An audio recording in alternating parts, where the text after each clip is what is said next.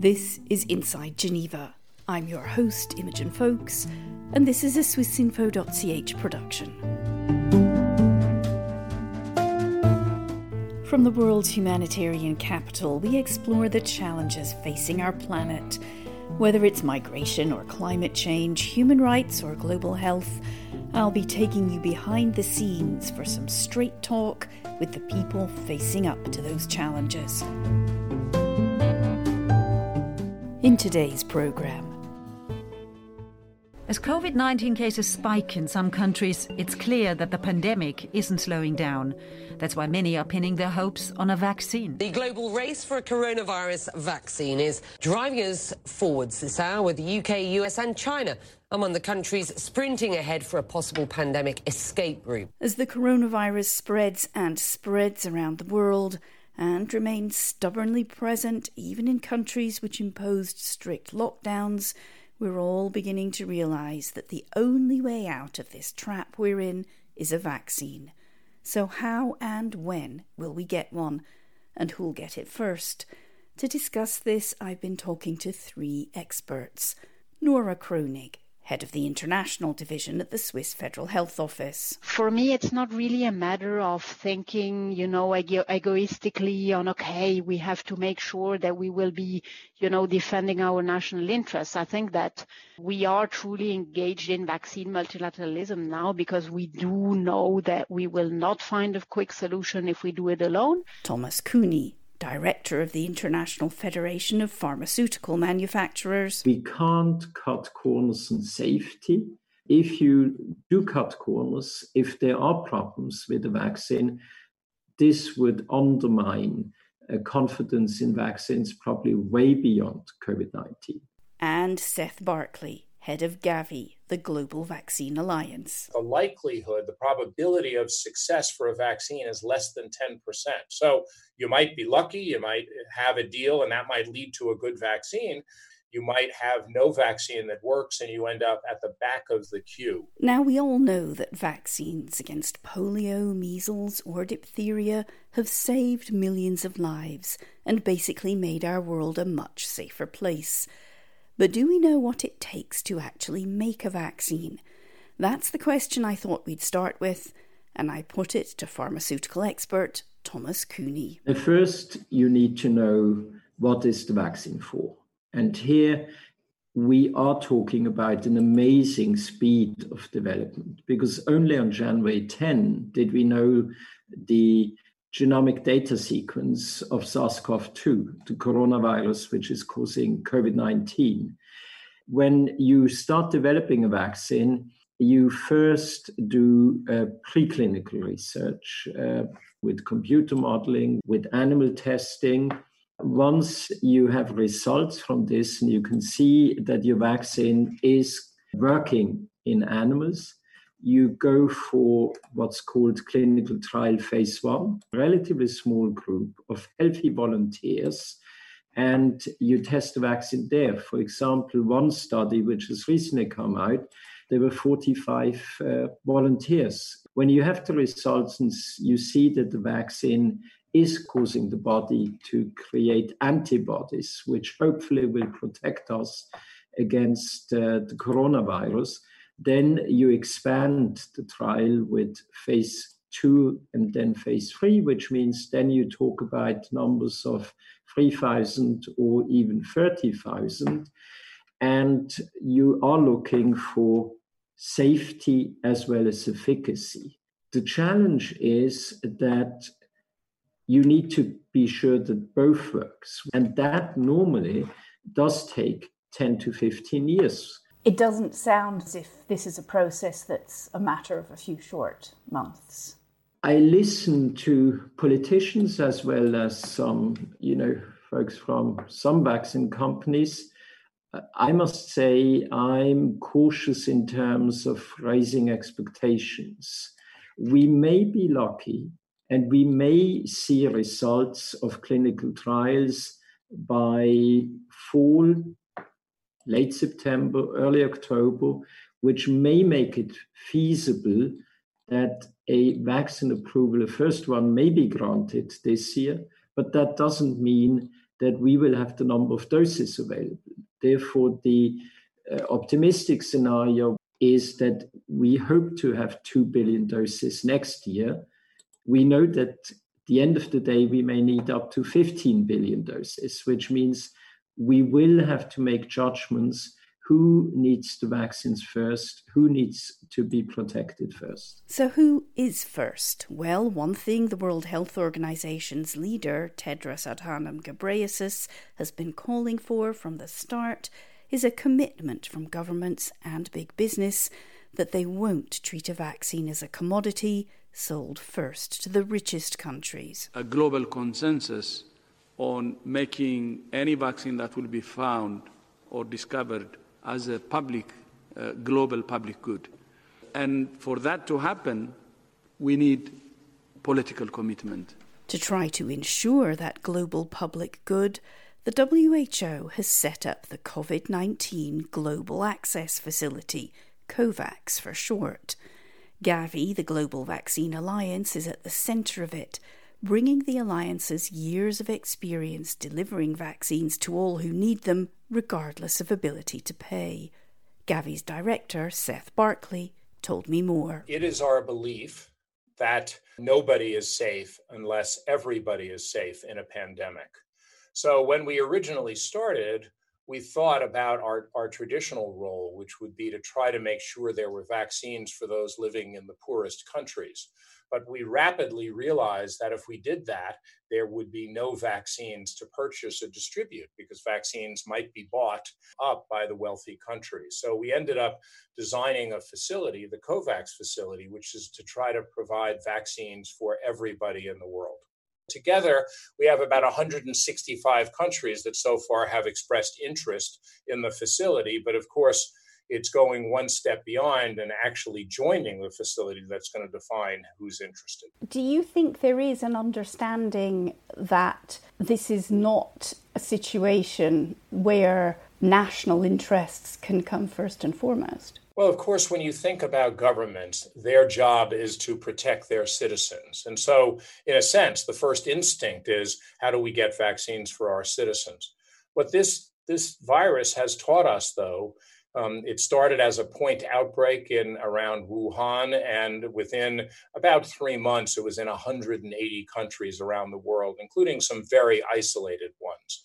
What that tells you is that you have to have a global perspective. So even if you could get vaccine just for your country, as long as the virus is circulating in large amounts all around you, you are still at risk. And we cannot go back to a normal situation of commerce and trade and travel that would be what people would expect. And so we think it's not only a self-interest to work with the rest of the world, but it's also the right thing to do in addition. There are some big countries, big powers, big economies who don't seem to be on board. I mean, the United States hasn't expressed an interest yet. I think Russia hasn't either. Has China? So we've actually had discussions with the United States, and there has been interest, although it has not yet led to full engagement. We've also had discussions with China, and there's been interest. We haven't with Russia. But I think the point here is the initial reaction is to think only about your country. But as I said, if you start thinking about it, you want to think about it more broadly. The other thing that's important is we don't know which vaccines, or frankly, if any of the vaccines are going to work.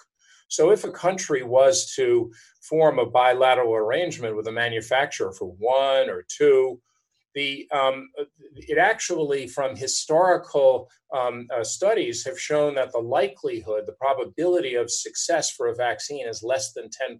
So you might be lucky, you might have a deal, and that might lead to a good vaccine. But you could also be in a situation where you invest heavily on 1, 2, 3, 4 bilateral deals, and at the end, you might have no vaccine that works and you end up at the back of the queue. And many wealthy countries have seen the common sense of that cooperative risk-sharing strategy.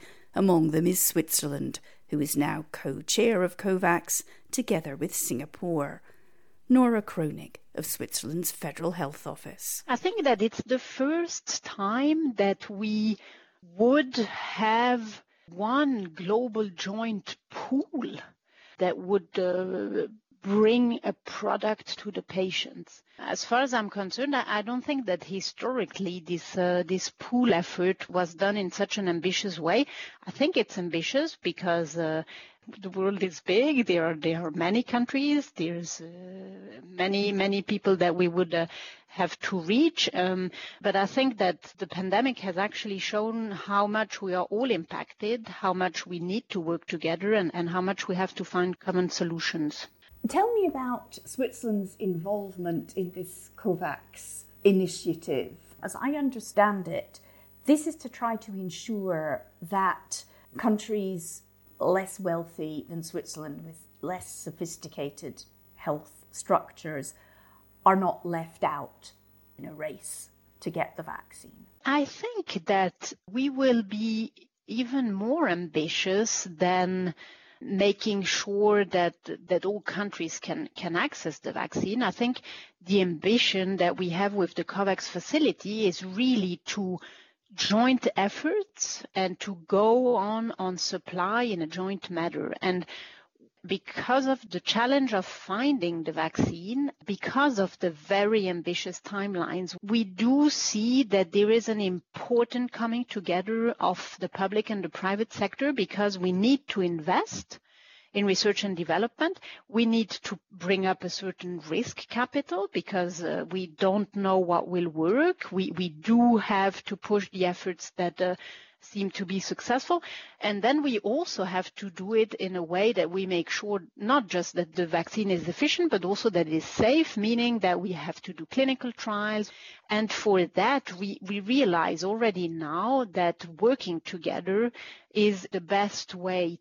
If I look at an example like Switzerland, if we just do it alone and we just follow one candidate from one company, that might not work. Nobody nowadays can really tell you which vaccine will work, which company would be successful with which timeline. And I think that coming together and joining efforts and going into really the direction of joint pools is something that is important for all the countries in the world. It's probably our first opportunity to do something truly together. From Switzerland's perspective, the COVAX facility should really be a pool where we can all buy and get vaccines from, because we have diversified the support, because we have followed and supported financially different candidates, and because we have accompanied the research and development, but then also the path of the bringing to the market dimension in a joint way. But even with this multilateral effort to get a vaccine, there are huge obstacles. However much pharmaceutical companies ramp up production, they will not have a dose for every person on the planet on day one. And as countries suppress the virus, it becomes harder to test a vaccine, as Thomas Cooney explains. We are seeing a race against time. For example, I'm based in Geneva. We are in Switzerland. I can't see how you could do a clinical trial in Switzerland when you basically have double-digit numbers, low triple-digit numbers. There's simply not enough infections that you could do a proper test. When you look at overall on a global level, there are regions where you still have virulent infections, where you have hotspots in parts of Latin America, for example, in the US, for example. And that's where you can do clinical trials, because the problem is, we are flattening the curve as we all hope. And we see that social distancing has had an impact in flattening the curves. But we do know the virus has not disappeared. We all remember SARS in 2003.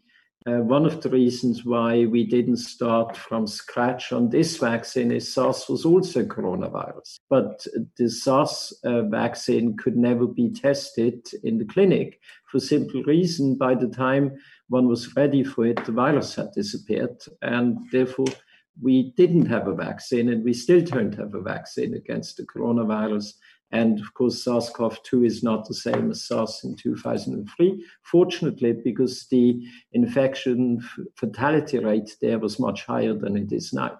Are we going to be able to avoid the situation which we saw with HIV/AIDS, where wealthy countries had the antiretrovirals, which were expensive for years before, for example, countries in sub-Saharan Africa were able to get it?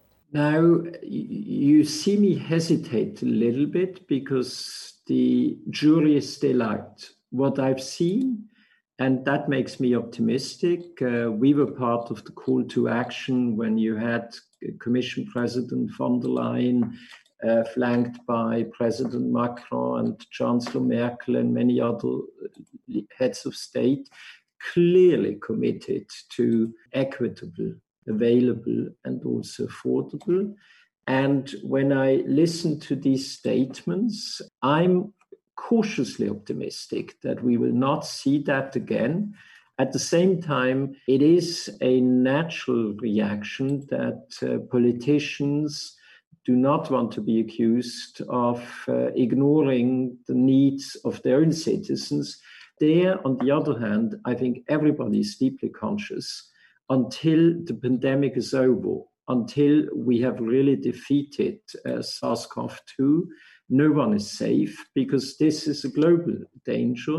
And when I follow the discussions in Geneva on, for example, allocation of vaccines, I see a pretty broad consensus that one needs to ensure that you do give priority on a global level, not within a country just, to, for example, the frontline, the healthcare workers. That is about 1% of the world population. You don't need massive doses. The second consensus I see, you do want to give priority in vaccinations to vulnerable population. That is in general people over 65 or people with other diseases, comorbidities.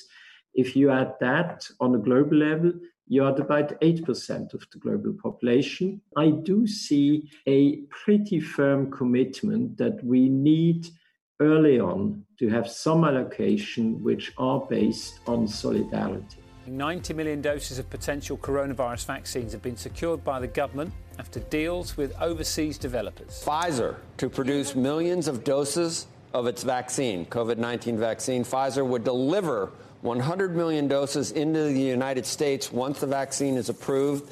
The vaccine would be available to Americans at no cost. There you can see. But already, contrary to that appeal for solidarity, richer countries are pre-ordering hundreds of millions of doses of potential vaccines. Both the US and the UK have signed contracts giving them the right to buy the first batches of vaccines they think will be successful. Politicians are, as ever, keen to please their own voters first. Through Operation Warp Speed, we will deliver a vaccine in record-breaking time. We're doing very well on the vaccines. We have many, many different vaccines. Seth Barkley of Gavi, however, doesn't believe the national approach will be faster or more effective. Cooperation, he says, is the wisest investment. If we want to have vaccine available as quickly as possible, we're going to have to start manufacturing those vaccines even before we know they work. What that means is some of that is going to be wasted money. And yet that at-risk investment is how you get to the fastest way to have vaccines available for people. And our argument is that today the epidemic is costing global GDP about $375 billion a month. So if we were able to move vaccines up by 5 or 6 days, we would pay for the entire effort. And in fact, the global effort we're trying to do is actually trying to move it up by 6 to 8 months. So this would be a very cost-effective intervention. Fast forward, say, we've got a vaccine that looks successful. It's on the production lines.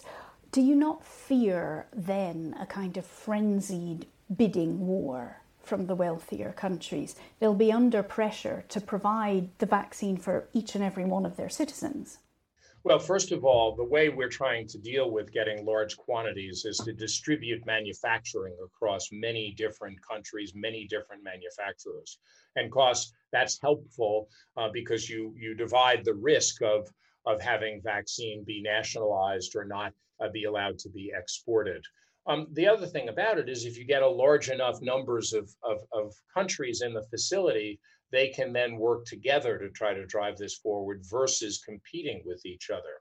So the hypothesis behind the facility is that if we could get about 20% of each country's population vaccinated in the initial phase, that would dampen down dramatically the pandemic and also protect the health systems. So the idea is to start with health workers and vaccinate those across the world, and then move into high-risk groups as well as groups that are at high risk for transmission, like those working in nursing homes or refugee camps in the developing world or meatpacking plants in some countries.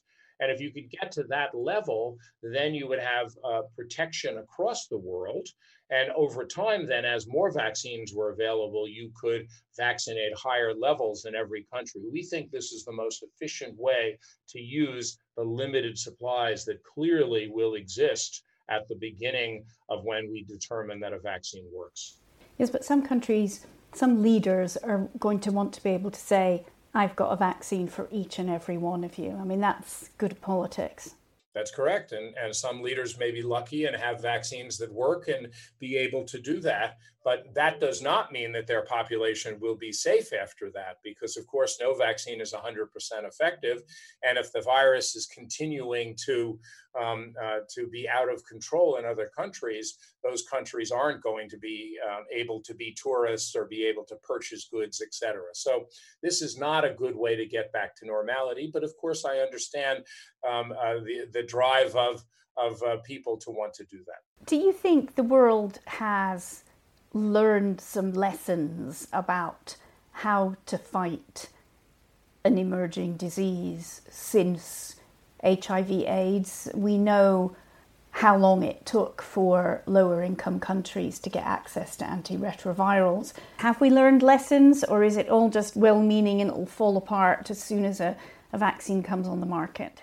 Well, I would argue, of course, that we've learned an enormous amount. I mean, Gavi's existence is here to make sure that low and lower middle incomes will have access to the same vaccines that wealthy countries do. And we've now been able to get to the point where we almost have simultaneous launches in North and South.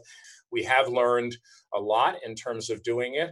We are in an unprecedented situation, though. It's probably the worst outbreak for 100 years. And so how people behave in this type of situation is different. We do have the 2009 swine flu experience, where, as you know, a number of countries bought up most of the doses that were available, and therefore there was very little available for other countries. And that's really what we should be trying to avoid here, is to really make sure that there is going to be access for countries across the world. But what does Nora Kronig of the Swiss Federal Health Office think? Does she fear public pressure to buy enough doses for the entire population of Switzerland once a vaccine proves successful? First of all, I think regarding Switzerland's needs, we do have a population of modest size. We don't have compulsory vaccination policies in Switzerland, and we do go from the premise that there will be population groups that we will not vaccinate, at least not in the first step. So even if we would go for a very extensive coverage, where we would, of course, be counting on the population's participation, we would not go on more than, I guess, around 60% of the population. We have an 8 million population, so you can more or less see how many doses of a vaccine that would actually mean. When you look at all the productions that would be coming out of the candidates that look now as being the fastest along the path, nobody is talking about a few million doses. It's productions that scale up very fast to 100 million of doses. And when you look at Gavi's ambition for the COVAX facility of 2 billion doses by the end of 2021, I mean, we are in magnitudes and volumes that are just of a different scale. So right away you would be in volumes that are anyhow bigger than the pure needs. So For me, it's not really a matter of thinking, egoistically on, okay, we have to make sure that we will be, defending our national interests. I think that we are truly engaged in vaccine multilateralism now because we do know that we will not find a quick solution if we do it alone. We have to be mindful of the fact that we are an open, liberal country with lots of border crossing every day. If you look, for example, at Geneva, it was even clearer during the pandemic at how much we have a common living space where we do work together, we do interact, we do look at hospital capacities, we do look at how to take patients when the capacities in France were overwhelmed. And I think that for me, vaccines is just exactly the same approach. Why vaccinate people on one side of the border and not on the other side of the border? It's just something that in terms of public health, it makes no sense. That vaccine multilateralism in the face of a pandemic is exactly what the World Health Organization wants to see. Because, as scientists are discovering, this is a wily virus that affects some only mildly and kills others. It can, we now know, be transmitted before those infected have even the slightest symptoms. So as scientists race towards a vaccine, their understanding of the virus is changing, says Seth Barkley. As we learn more about this virus, the science changes. And one important point is the effects of this virus over the longer time. There tended to be a situation that said, oh, well, most people get it, it's not severe disease. And those who get it, a small number get very sick, but everybody else is fine. But we're now finding out that there are long-term consequences of infection. And that really matters as well, because you not only have mortality from this, but you have morbidity. So in terms of your question on the science, there are some big questions. Obviously, we don't know what's going to work. In other coronaviruses, the seasonal coronaviruses, you do not have long-term immunity. So you can go ahead and get infected by the same strain again about 10 months after you've had the first infection. The other issue that's going to be important is that this is a disease that the highest risk groups are the elderly. And of course, it's much harder to get an immune response in the elderly. So you may need to use some special techniques to be able to do that. And we do have those techniques, but that may add a set of complications in terms of how to make that happen. So there are many questions that sit in front of us. But if you ask me whether I'm optimistic, I am optimistic that we'll get protection. I'm just not sure how long that protection will last. And this may require regular boosters to keep protection up. This is the million-dollar question. When do you think we'll have a vaccine? So if everything goes well, we should begin to get our first signals in the fourth quarter of this year. Now, of course, those could be negative. They could be positive. If they're positive, then we could begin to see vaccines being available, early next year. The challenge, of course, would be those would not be fully licensed products. Those would be products that would have to be used under an experimental use authorization, under a clinical trial protocol. But we have experience with that. That's what we did with Ebola vaccines. So I think we should be thinking, mid next year as a potential time point for vaccines. But again, that'll depend on the science. And despite how much we all long for one, neither Nora Kronig nor Thomas Cooney want to put a date on when a vaccine will be ready. I think that maybe a personal comment on my lessons learned of the pandemic. I think it was really a time where modesty and evidence-based approaches were of the essence. Working on scenarios and not working on clear predictions of what will happen, because it's just impossible to do so. And to a certain extent, I think even not responsible to make assumptions when you just basically don't know. I don't think that anybody at the current time can say when. I think, first of all, we will have to answer the question of, does it actually work? Is it effective? is it safe? We have already gone down with a pace that is way faster than what we've ever seen before. But I think that, once again, common engagement, international exchange, dialogue, sharing of know-how, working together hand by hand, public and private sector in the whole world will be essential and will be the only way to go. To be honest, nobody can be sure. Nobody can give you a guarantee that we will have a vaccine. I would expect we'll have a vaccine, but we don't know yet how effective it will be. Whether you will need to vaccinate once every 5 years, or whether you have to repeat twice a year or every year, we simply don't know yet. But I'm optimistic because it seems to be relatively stable. Therefore, the scientists I talk to are optimistic. I do expect it's more likely that we will have a vaccine by summer next year than this year in big volumes, because simply there are too many unknowns.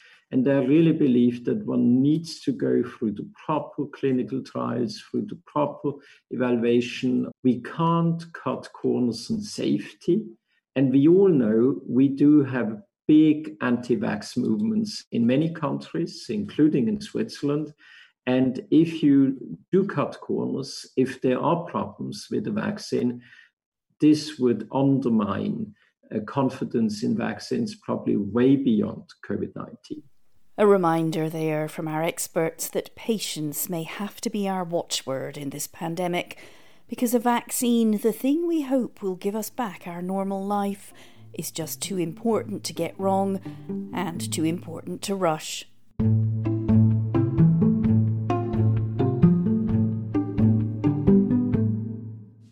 That brings us to the end of this edition of Inside Geneva. My thanks to our guests Nora Kronig, Thomas Cooney and Seth Barkley.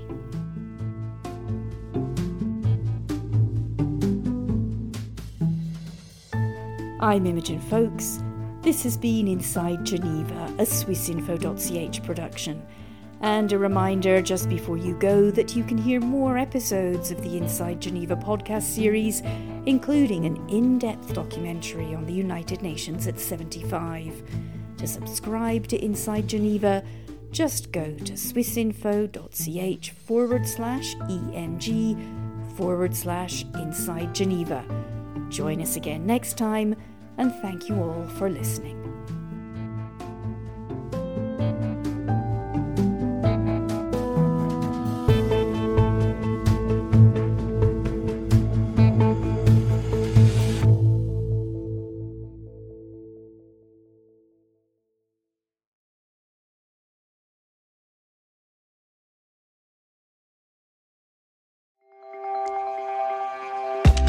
Discover science and innovation in Switzerland with the Swiss Connection podcast.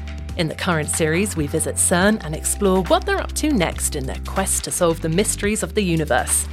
We uncover groundbreaking discoveries in a Roman archaeological site and get the first glimpse of an exciting supersonic plane powered by hydrogen. From the tiniest particles to the vastness of space, satisfy your scientific curiosity by listening to the Swiss Connection podcast for a mind-expanding experience with Swiss Info. Listen on Apple Podcasts, Spotify, or wherever you get your podcasts. Make sure to follow or subscribe to get your latest episode on time.